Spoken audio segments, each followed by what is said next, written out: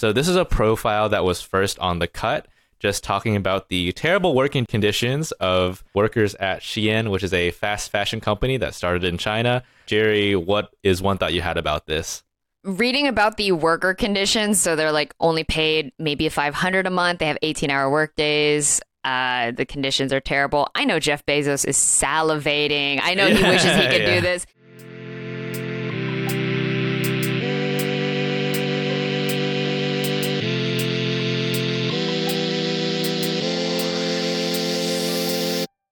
Welcome to the Politically Asian podcast. We're just two Asian American comedians talking about politics and the Asian American community in hopes of getting more Asians to talk about politics. We're coming at you live from Brooklyn, New York.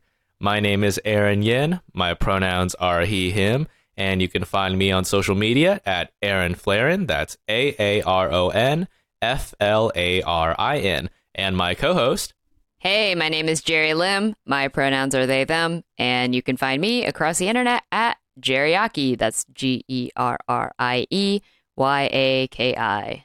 Awesome. So we're going to start this podcast off with our opening segment, Practice What You Preach. So on this podcast, we talk a lot about politics, but it's also important to do things, which is why each week, Jerry and I share one thing we did related to politics or organizing in real life. This week, I'll go first.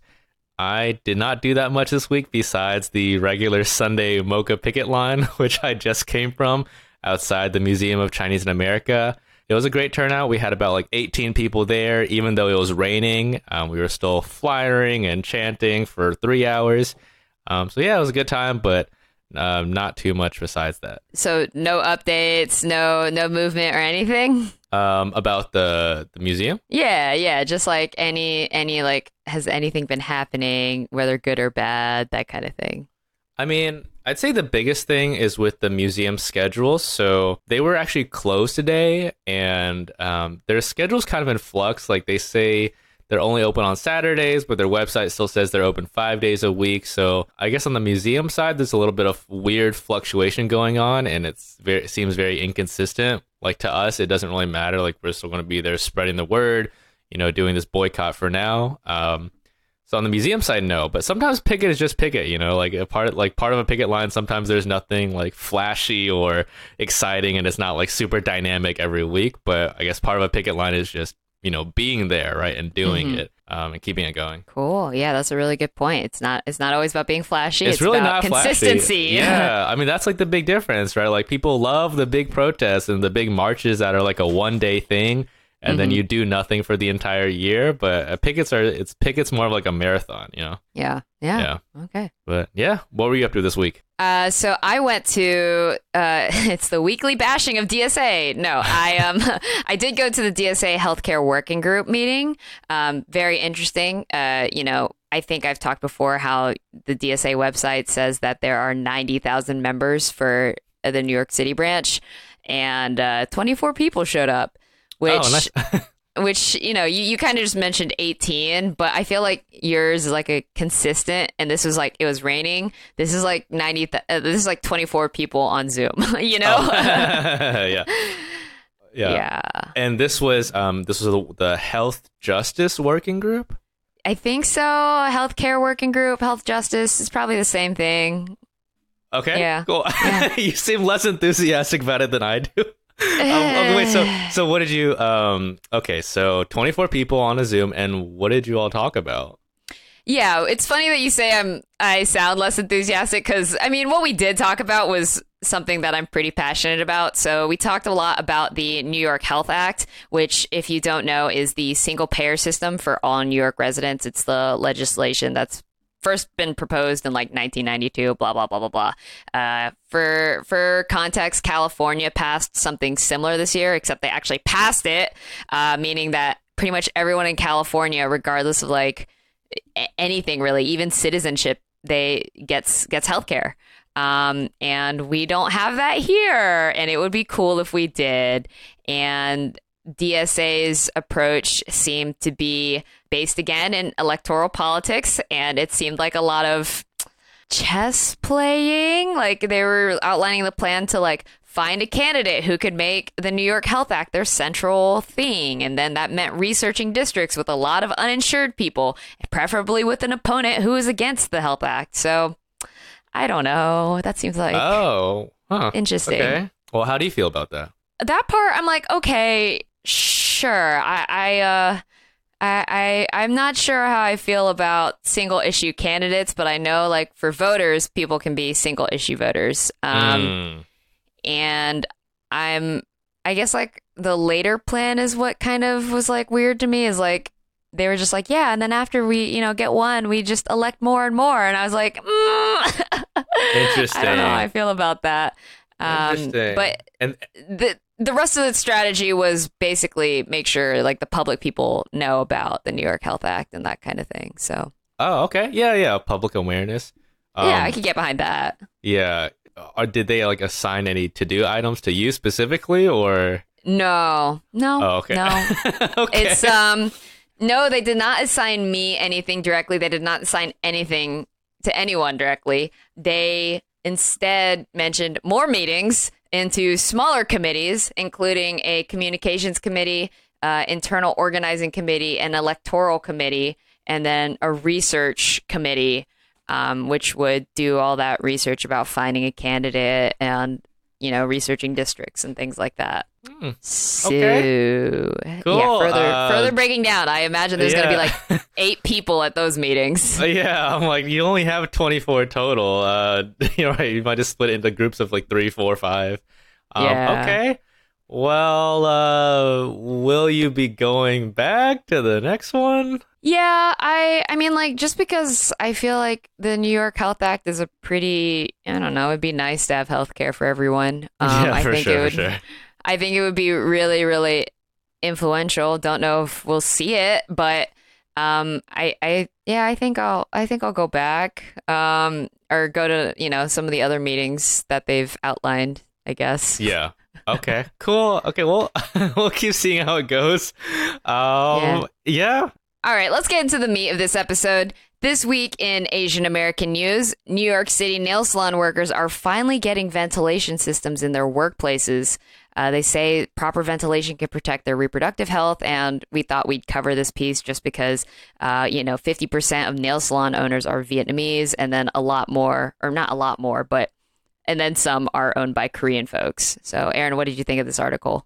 Yeah, no, I agree. Like many are owned by, broadly speaking, Asian people, right? In this article, they also cover South Asians. My first thought was I had no idea how harmful these chemicals were. This article starts off with a profile on one Nepalese woman who suffered 7 miscarriages in the span of 8 years while working as a nail technician. I'm like, whoa, that is really bad and really depressing. I had no idea it was literally messing with, like to that degree. I thought it was just like, oh, these smells are bad. They give you a migraine, but, you'll be fine once you're back in the open. No, it's terrible. What did you think? Yeah, that profile really stuck with me because, miscarriages aren't unheard of. I think the rate is like typically 10 to 15%, like 10 to 15 out of 100. But 7 in 8 years, isn't that like a rate of like 88%? I feel like that's like very, very bad. Yeah, no, it's terrible. And like you were saying, this study, they found that 25% of nail technicians had complications during pregnancy compared to just 8% in America overall. So they have 3 times the rate, which is really bad. Yeah. And I guess like I'm kind of surprised we're just now getting around to this, I guess, just because, we kind of went through COVID. So I figured, we would have installed ventilation by now. Yeah, no. Yeah, this whole article is it's not strange, but they passed these requirements for ventilation systems 6 years ago. And the deadline is just now. It was supposed to be last year, but it was pushed back another year because of COVID. So it's like all these places are now required to have one. Otherwise, they'll have to pay a fine. But I feel like for those 6 years, that's a lot of time. That's a lot of people. I feel like how long does it take to put in a ventilation unit into a place? Okay, that part I can understand just because like I know HVAC is like a whole thing and it means like gutting Yeah. a building, that kind of thing. But still, I feel like I said, I feel like during COVID that that would have been your chance to do it as like the city reopened, blah blah blah blah. Yeah.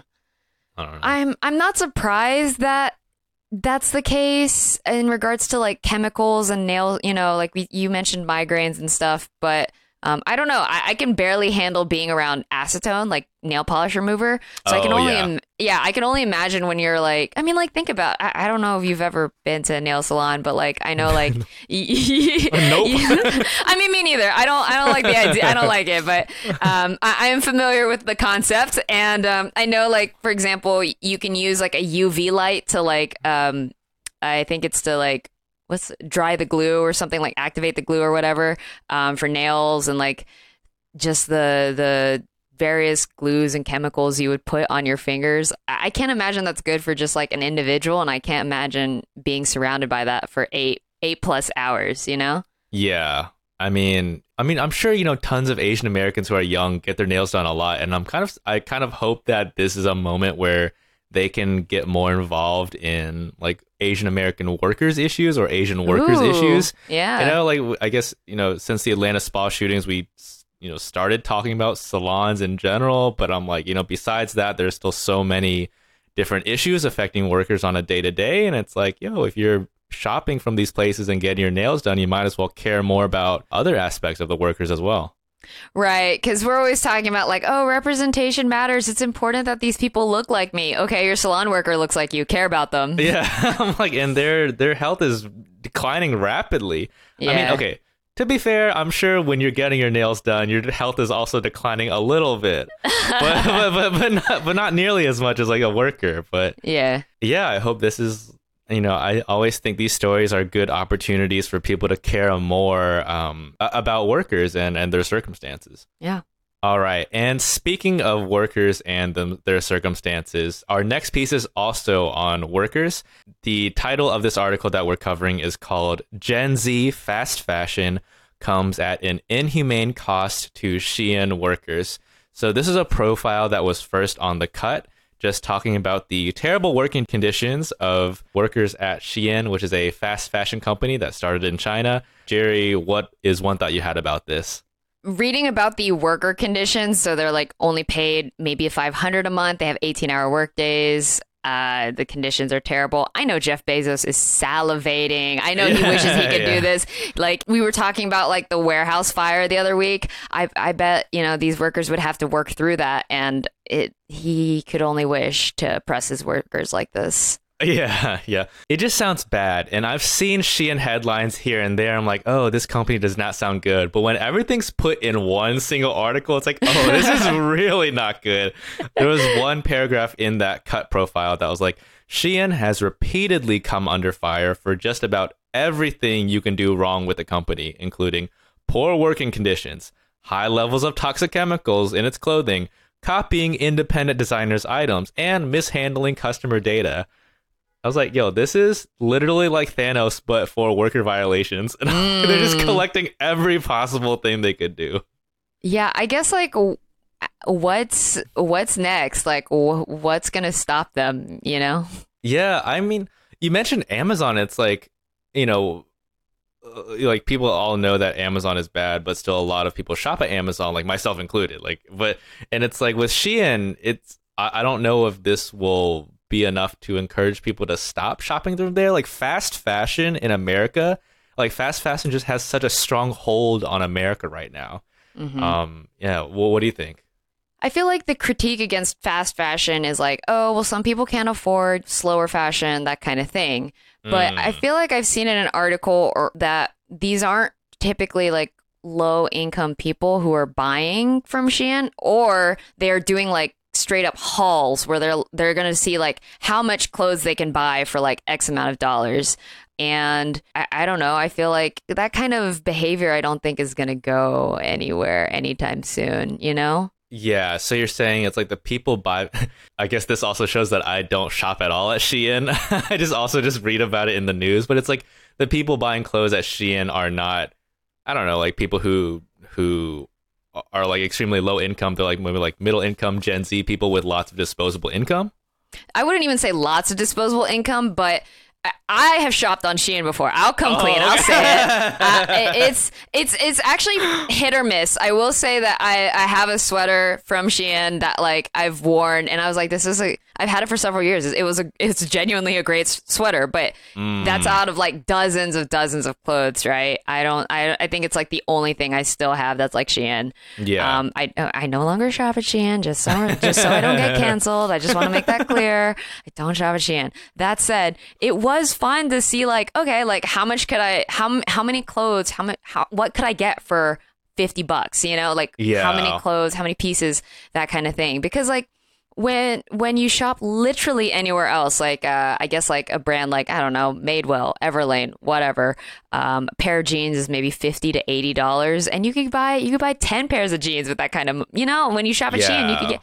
So it's hard. Like I don't know what the answer is. If you're not going to raise minimum wage so people can buy other things, like of course they're going to buy the cheapest possible thing. Yeah, I mean, I agree that it's cool that high-end fashion is being democratized through Shein, but clearly part of the reason they can keep prices so low is because of worker exploitation, right? So it's like the people who are suffering are the ones, you know, making these clothes.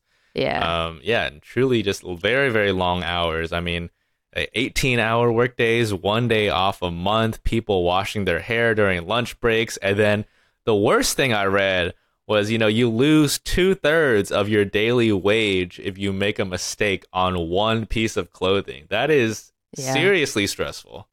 Yeah, I'm trying not to make a joke about like Asian rigor and studying and that kind of thing, so I will refrain. I wanted to get your what you thought though. Like, do you feel like stuff like this is kind of almost whiplashy? Like, what does the media want Americans to think of Chinese people? Like, it's simultaneously like fear-mongering China while also making them feel sorry for the Chinese people.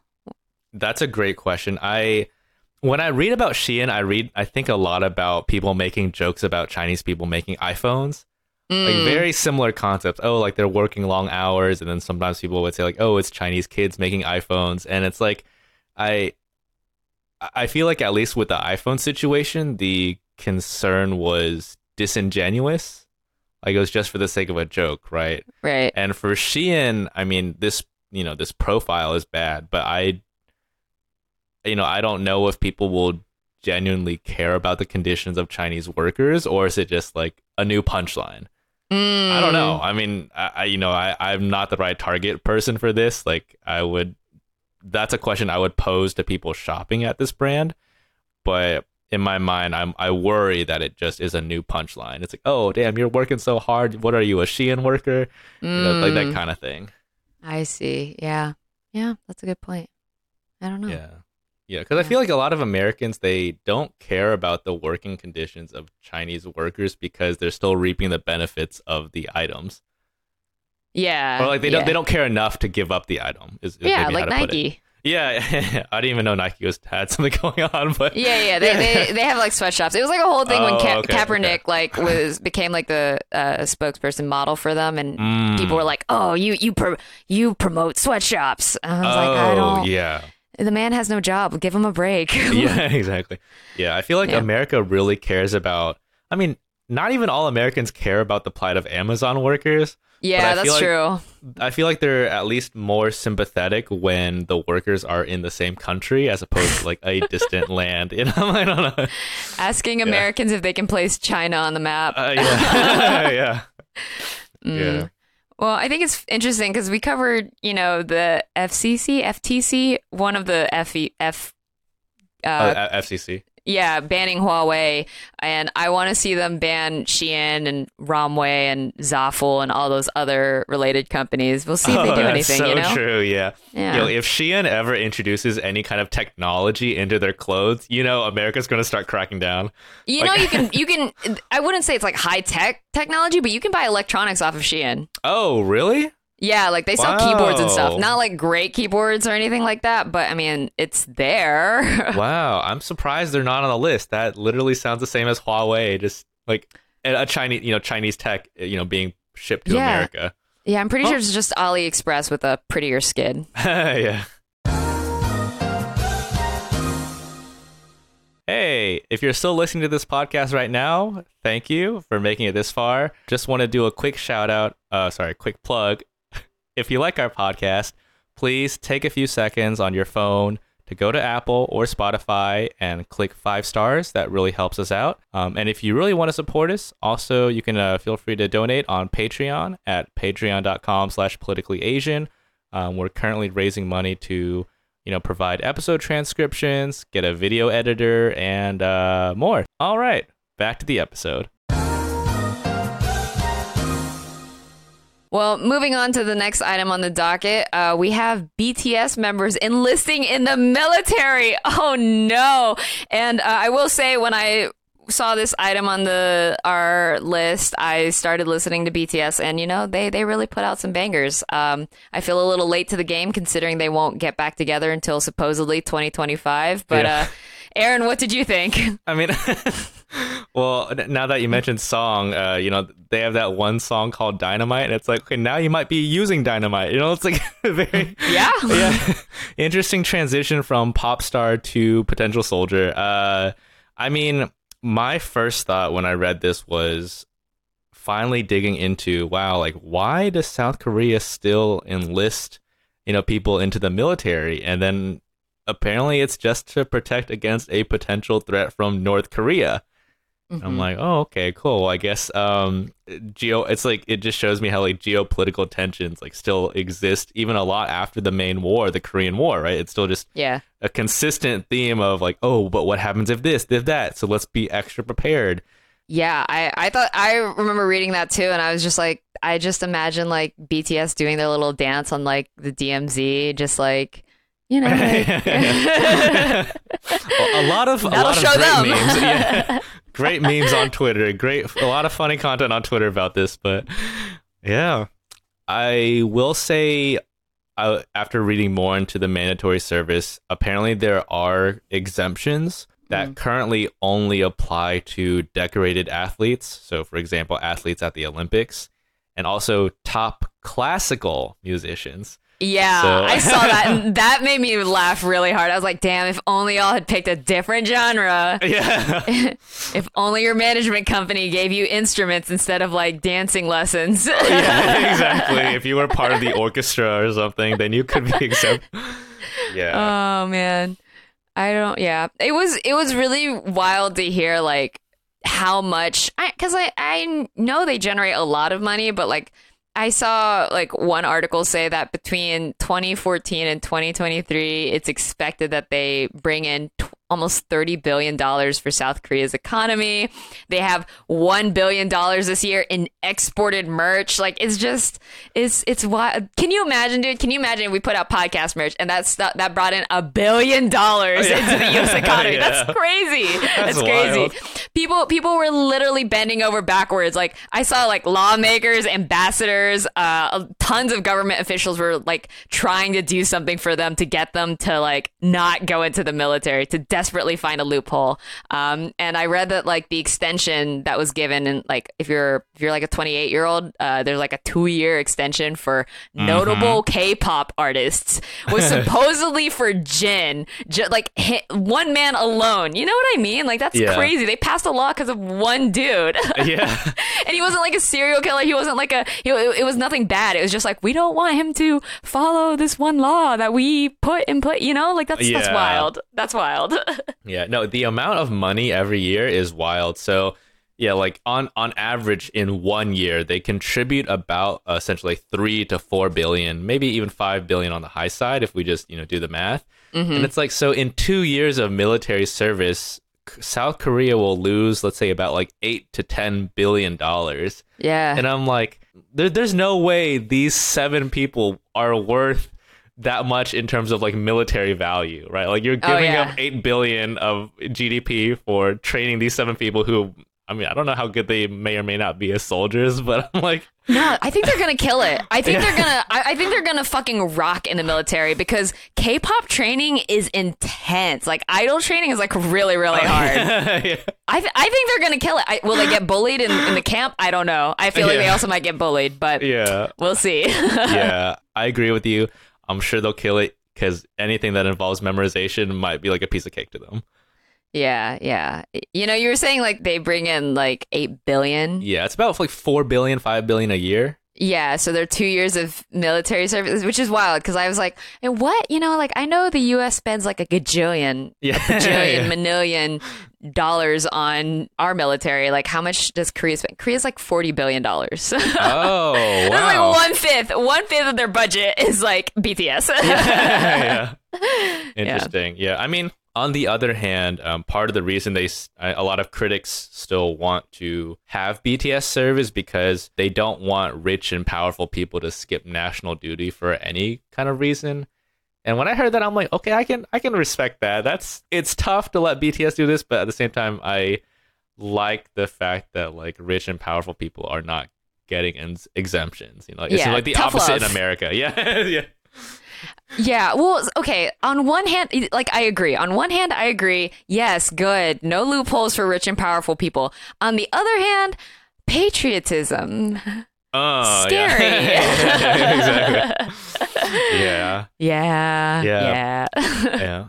My final thought on this was I wonder what's going to happen to K-pop stans while BTS is in the military. You know, like there's no new music. Will the Korean wave sort of die down with like one of its anchors not here anymore? When another country's pop culture kind of come in over 2 years, right? That's a while. That was like my final thought.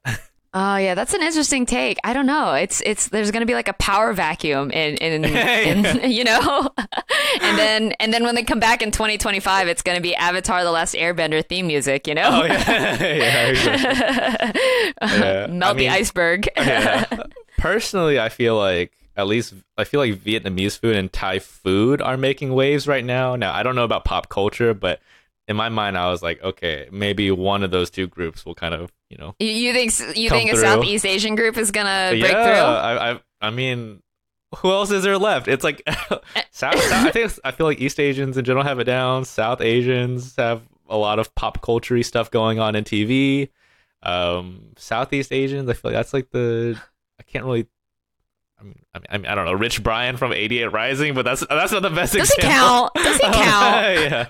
Yeah. Yeah. Okay. So you half of that's like a whole debate in itself, which we won't go too deep into. But like, I know in the Filipino community, we've been looking at Trader Joe's pumping out all this ube content, and we're like, hey. We're watching you. You better not avocado this up. We can't afford what happened to the avocados. You know, like ube is ours. So we'll see. We'll see. All right, and moving on to our next topic. This one also involves a star of a slightly different field. So Anna May Wong, she was known for being a Chinese American actress who sort of paved the way in Hollywood in the early 1900s. She is the first Asian American to be featured on U.S. currency, specifically the quarter. Jerry, what is one thought you had on this? So many. Good. This is a good thing. Period. We have been thinking about being in movies for almost 100 years, which is a separate thought from the first one that I said. Aaron, your take. Yeah, I was like, wow, our struggle for this has lasted a long time. So that puts, all of the Asian people who really care about movies into a little more perspective in the grand passage of time. Well, my first thought was how and where and why did this happen? And in summary, the U.S. Mint, which is responsible for making coins specifically, so not dollar bills, just coins. They started this program called American Women Quarters Program. Cool. And it's specifically designed to just put women on quarters and coins. And I'm like, who gave the U.S. Mint money to do this? And I feel like if you gave it to any other department, you could have, done something better for women over time. Aaron, what do you mean who gave them money? They literally just made the money. Okay, What do you mean? We're going to pay ourselves to do this. Yeah. I'm like, that's true. They just pay themselves in the coins only. But I'm like, I feel like the Treasury Department who prints dollar bills, I mean, if I had to pick a currency, I would have gone for a dollar bill because it's like, is this really a win for representation if no one uses quarters? I mean, I feel like black folks have been trying to get Harriet Tubman on the bill for a while, and what happened to that? What has there been, like, literally what happened? I feel like I don't know where that campaign went. I just feel like I agree. Yeah, I feel like we could have done more for literally anyone than just putting our face on money, specifically coins. Yeah. And about the Harriet Tubman $20 bill, it's still in the motions, but separately, Maya Angelou was put on the quarter, and people who are waiting for Harriet Tubman on the 20 were mad that Maya Angelou got put on the quarter first before Harriet Tubman on the 20. Why? Yeah. I feel like coins are a little easier. I feel like we haven't seen anyone change on the dollar in a very long time. Yeah. I mean, overall, I'm just like, it's like a win, but who uses quarters, and then it's currency overall. It could have been done better for any other group. I won't say who uses quarters because, going cashless is a classist policy. Yes, exactly. All that. But I mean, I don't like the jingle jangle. I'll take it out when I come home. I'm never walking around with quarters, Yeah. So I do feel that. I guess, like, I was thinking, we could have picked literally anyone else, no offense, but like we could have picked a lot of different people, like Yuri Kochiyama and Edward Said, and like all the people that we talk about, Larry Itliong, like the labor organizer.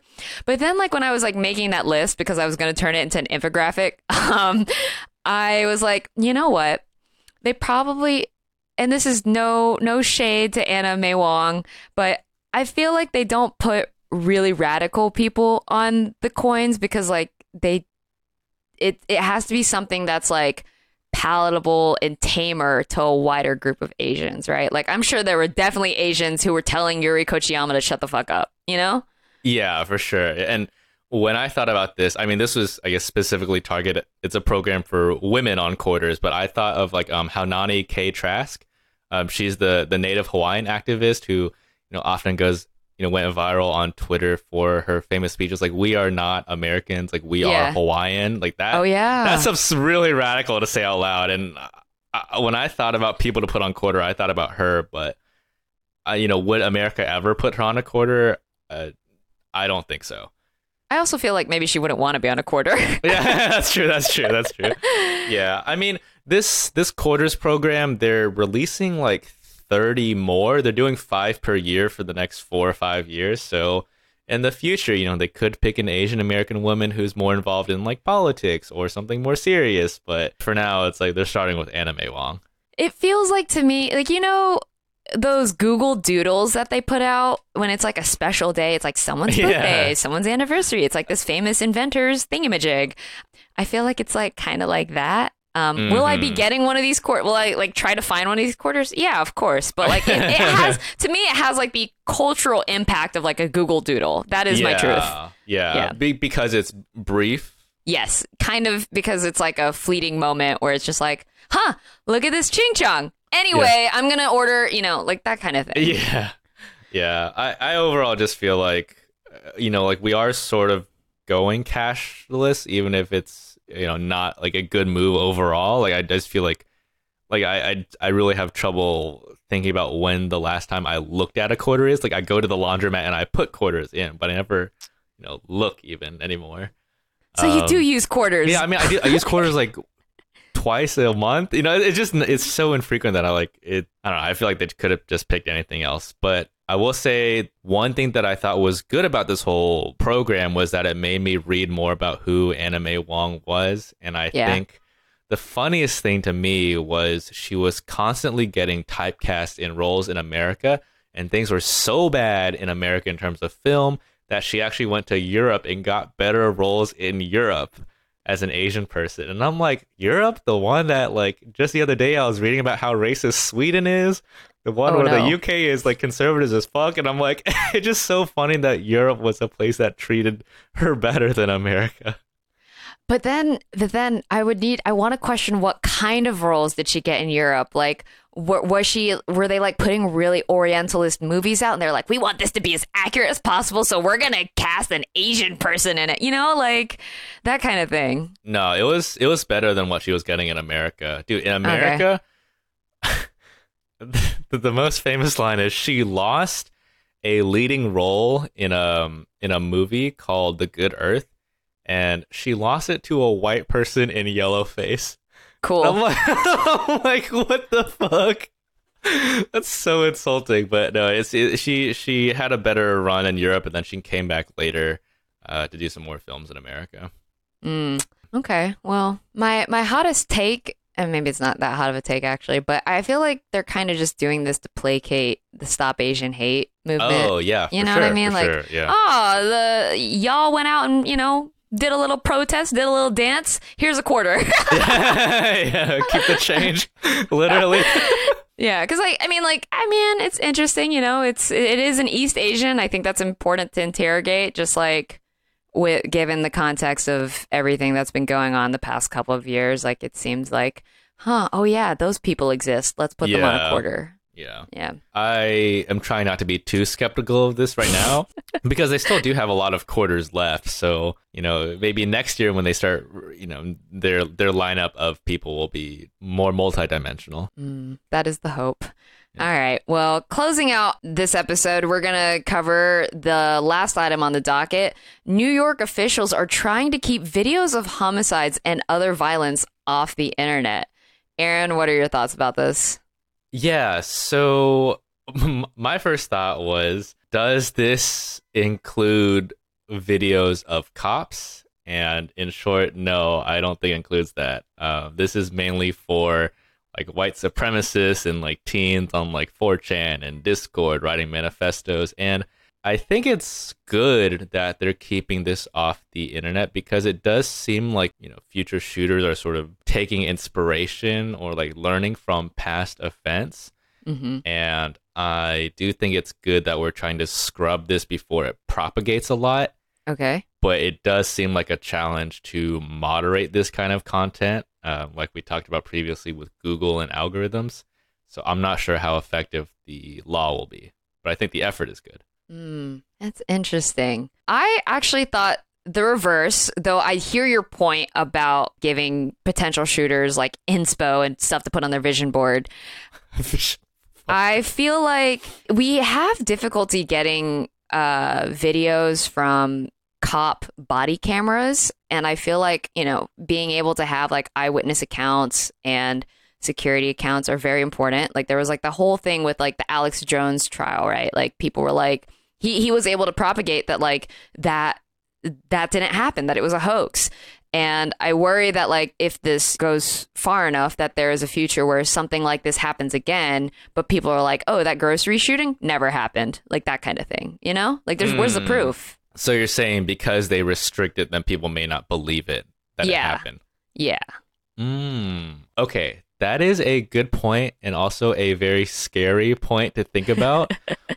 But I can see that especially in an age where, anyone can have a platform. There's so much disinformation, intentionally spread to mislead or lie. Now I'm thinking like, okay, we shouldn't ban it from the internet, but it should just be released and put into this special vault where people can still access it, but just not, not be allowed to no screen spread. Recording. Yeah. like whatever Netflix does, we need to do that. Yeah. It's like the container of forbidden knowledge that like, if we need to pull up receipts, it is there, but otherwise it does not escape from this box. Interesting. Yeah.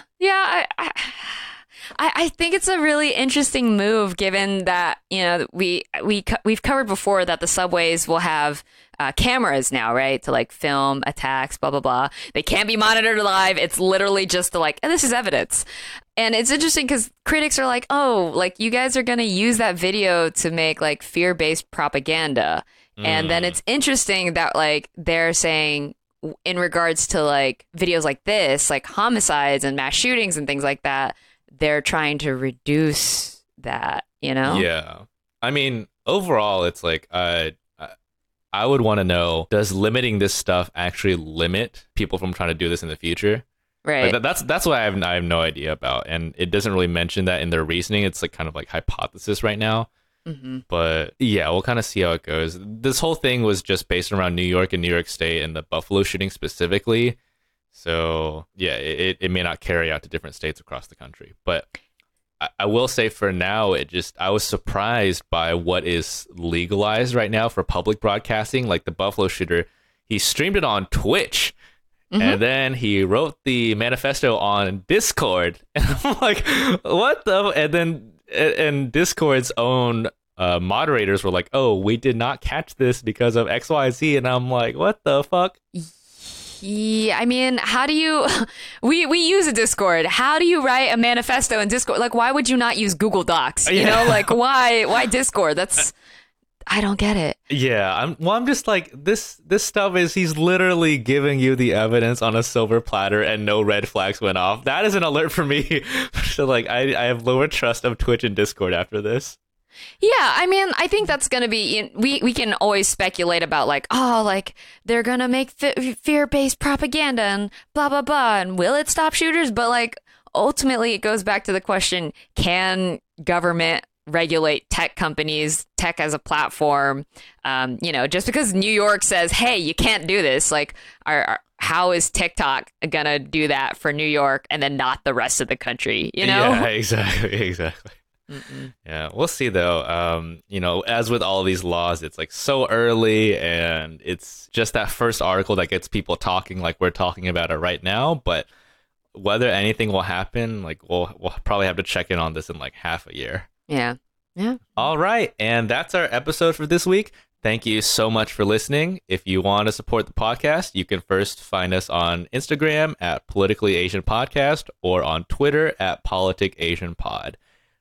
If you're listening to this on Apple or Spotify, please take a few seconds to give us 5 stars on either one of those platforms. It really helps us out. All right. Thanks for listening and bye.